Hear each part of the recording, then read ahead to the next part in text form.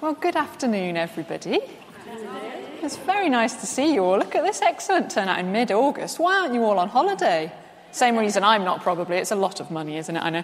But why are we talking about the beach currently? Well, there are two main reasons, and one of them is vast jealousy on my behalf. So, fair enough, it's August. I'm looking at Facebook and there are pictures of everybody at the seaside. I'm getting pictures from friends of their lovely holidays, looking at you two right now. And we're just inundated with pictures of people in lovely places, and we're still here. We've got our canals, but it's not quite the same, is it? It isn't the same. And, I sent Dave an email just this week. And, I got an out-of-office auto-reply from Dave. He was on holiday. And this really rubbed sea salt into the wound. And here it is. There we go. Look at that. What an out-of-office reply that is. I thought, yes, all right. Well, that's what I get for emailing him on holiday, absolutely. But there you go. So part of it is because I want to be at the beach and I'm not. So I'm pretending that I am. But the other part of it is because it's interesting to see what Jesus gets up to when he's at the shore. Jesus seems to constantly be like on a boat or by the sea or getting off a boat or he's always there. So what is going on in these places? And it seems to be a place of gathering, almost. It seems to be a place where Jesus gathers people at the beach, which is quite cool, isn't it? It sets our minds to, campfires at the beach. That's cool. And, summer parties. And the beach is a place to be. But last week we looked about how Jesus called some of his first disciples at the beach. Today we're looking about how Jesus teaches at the beach. Next week we're looking about how Jesus feeds people at the beach. And then about how Jesus just hangs out with his friends. So the beach is actually a really important part of Jesus' ministry. And so the canals of Dudley are too, I promise you. But the beach is something really interesting to look at. Now, I want you to imagine, just for a minute, we're going to pretend we're at the beach. You can close your eyes if you want, but it's not going to be that immersive. But I want you to imagine that you are living in Jesus' day. And you have heard of this character, Jesus. And it's a Sunday. No imagining involved there. We're here. So, imagining that. It's a Sunday. We've heard of Jesus. And we have heard the gossip of the town is that Jesus has been out healing people this very day. We've heard that in the town, he healed a man with a shriveled hand. And we knew him. We all knew Colin. He's not called that. But we all knew him. And he's been healed now. Wow. That's amazing, isn't it? And we've heard that he's healed a demon-possessed man. And everybody knew that guy too. And gosh, that's really interesting. And then we hear that he's just been in a crowd of people and healed loads of them of different illnesses. And we're like, wow, this seems like a big deal. It seems like there's something really special going on with this guy. But, it's a lovely day. It's sunny. It's bright. It's breezy. And we've planned a beach day. And we're all off to the beach. So that's what we're doing. We're like, we'll catch up with Jesus another time. And so we've headed down to the beach, and imagine we're sunbathing. Not that we would in first century, but never mind. That's what we're doing. We're enjoying the sunshine. We can hear the seagulls, and we haven't got any food with us, so the seagulls aren't going to bother us. It's okay. So we're just taking it all in, and that lovely sea air. Oh, it's so nice. And then you kind of just look over to your right, and you just see a man just sat on the beach, taking it all in. And you kind of look at him and you think, I think that might be that Jesus guy. Oh, that's weird. And you kind of nudge the person you're with and you're like, isn't that Jesus? And they go, oh yeah, I think you're right, And so you kind of, the two of you kind of decide you might go and see what this is about. You fell over earlier in the week and you got a bit of a gammy knee now and you're thinking, oh, maybe you can sort my knee out. That would be nice. And you're like, we'll be friendly. And so you kind of get up and you head over.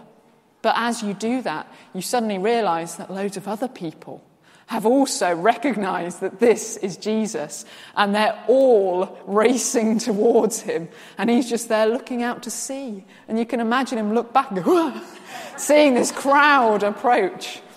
But anyway, all of you are wanting to see miracles, right? Maybe someone's got a headache. Maybe somebody's got some kind of problem. There's all sorts of illnesses, but this whole crowd are just racing to see. They all want to see Jesus. They all want to see what he can do. And so that is where we shall have our reading. And so the story continues. That same day, Jesus went out of the house and sat by the lake. Such large crowds gathered around him that he got into a boat and sat in it, while all the people stood on the shore. He told them another parable. The kingdom of heaven is like a mustard seed, which a man took and planted in his field. Though it is the smallest of all seeds, yet when it grows, it is the largest of garden plants and becomes a tree, so that the birds come and perch in its branches. He told them still another parable. The kingdom of heaven is like yeast that a woman took and mixed into about 60 pounds of flour until it worked all through the dough. Jesus spoke all these things to the crowd in parables. He did not say anything to them without using a parable. So was fulfilled what was spoken through the prophet. I will open my mouth in parables. I will utter things hidden since the creation of the world. And so we've sort of all crowded this guy on the beach, haven't we? And I love his reaction. You can imagine it go, whoa, and he just gets in a boat. I love that. And off he goes. He's like, whoa. I love it. It's like Jesus, the introvert. He's got to be. And he's like, I need my personal space, guys. He'd love a church setup. I've got a lot of personal space here. He'd be quite happy with this. But I love that is what he does. So he kind of sets off. He's in his little boat. I always picture him. Go on the next slide, John. There we go. I always picture him like out there with like a megaphone. That would be me. But what does he do from his boat? He starts telling stories. And the whole crowd have gathered and they're excited because they've heard that he's been healing and he's been doing all this exciting stuff. And you can feel them being like, oh, he's going to do more cool stuff.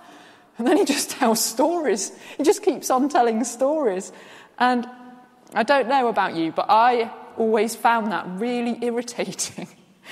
Now, some people will love that about Jesus, that he talks in parables. But I always thought it was really annoying because I'm sort of quite a literal person.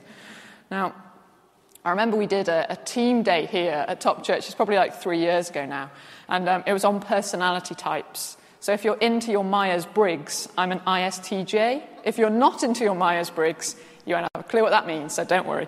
But there was a part of it where we all looked at a picture together, and we all had to write down on a piece of paper what we saw in the picture, and then we had to get into groups of 3 and talk to each other about what we'd seen. And I was like, well, this is a bizarre exercise.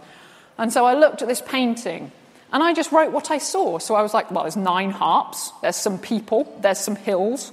Anyway, we got into our little group, and the person that spoke first in our group, it's never me that speaks first, the person that spoke first went, I saw warmth and community and love. And I was like, what? I was like, there were harps. What are you talking about? So like, I am very literal. So when Jesus talks in parables, I find it really annoying because I'm like, just say what you mean.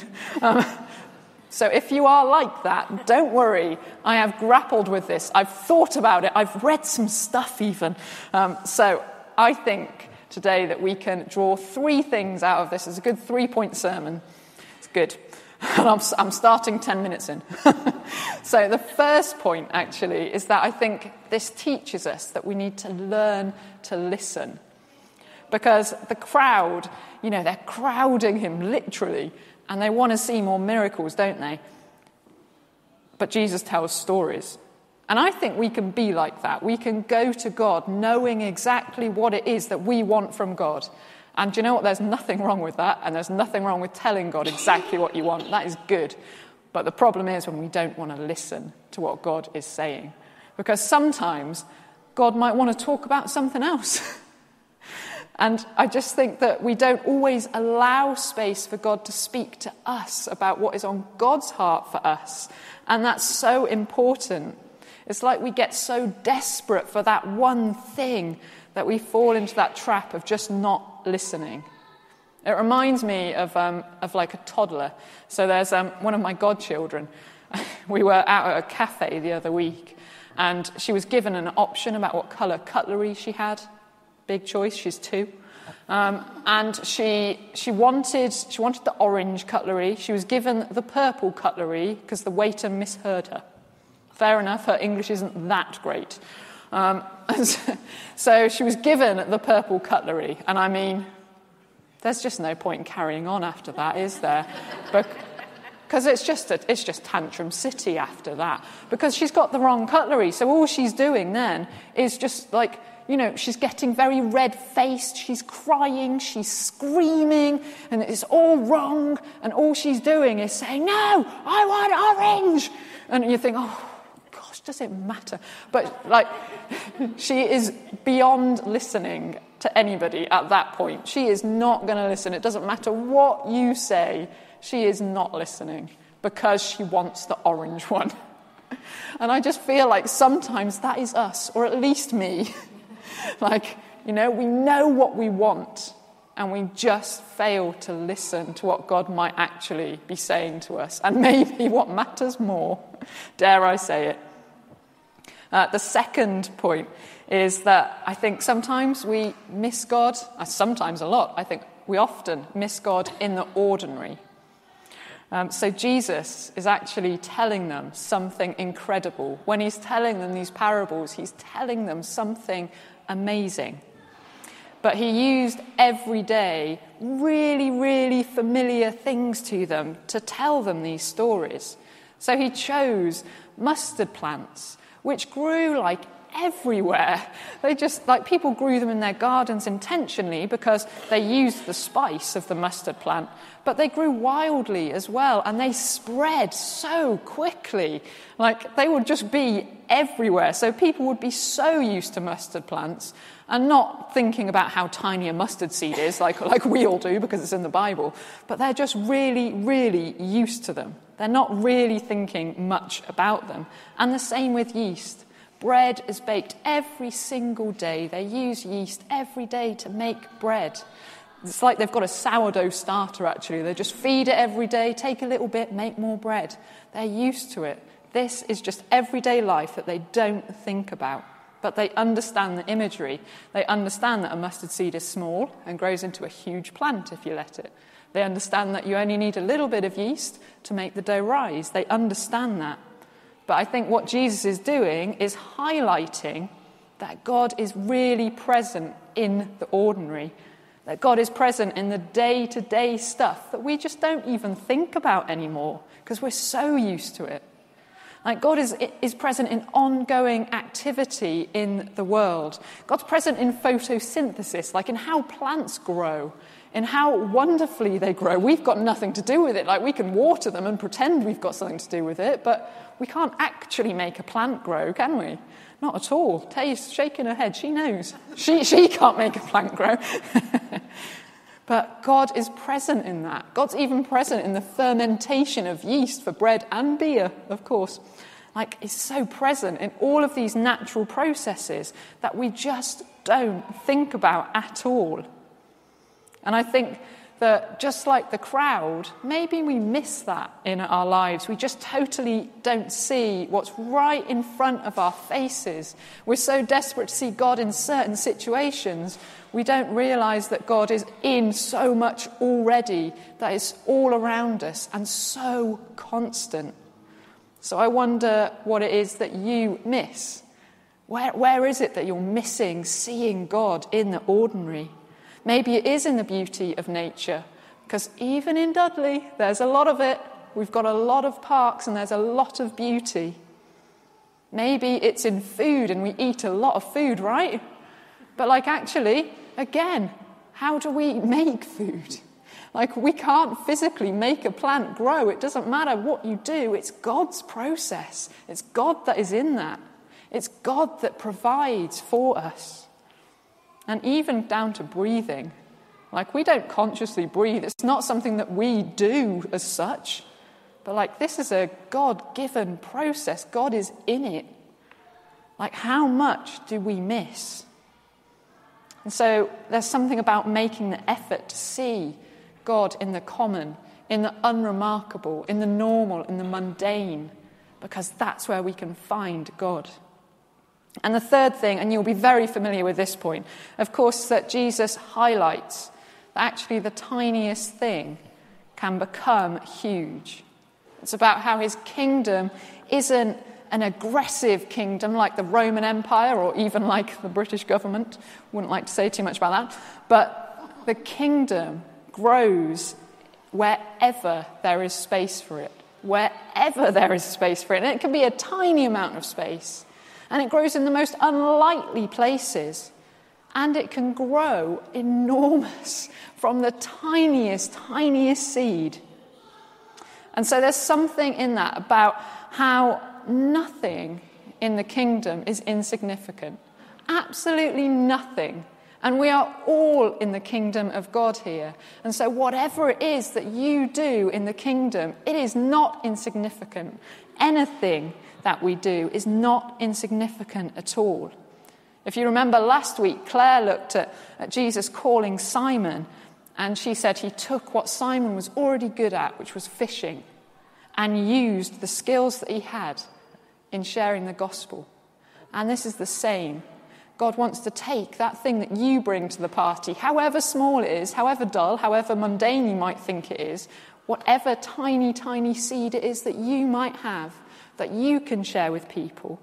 God wants to use that and wants to use it to grow his kingdom enormously. And so let's pray, and then Esther's going to lead us in a time of response for that. So God, we thank you so much for how you speak to us and how you listen to us. Jesus, we thank you for your blessings. And we pray that you would help us to learn to listen to you. We pray that we would have ears to hear your voice. That we would be able to understand what it is that you say to us. God, we pray that we would be able to see you in the ordinary, in the everyday. We pray that you would open our eyes to see you in the places that we've missed you being there. And God, we pray that we would be a people who are able to take those tiny seeds of your kingdom out into the world with us. That wherever they go, they may grow. And that we would see you in our communities. Amen.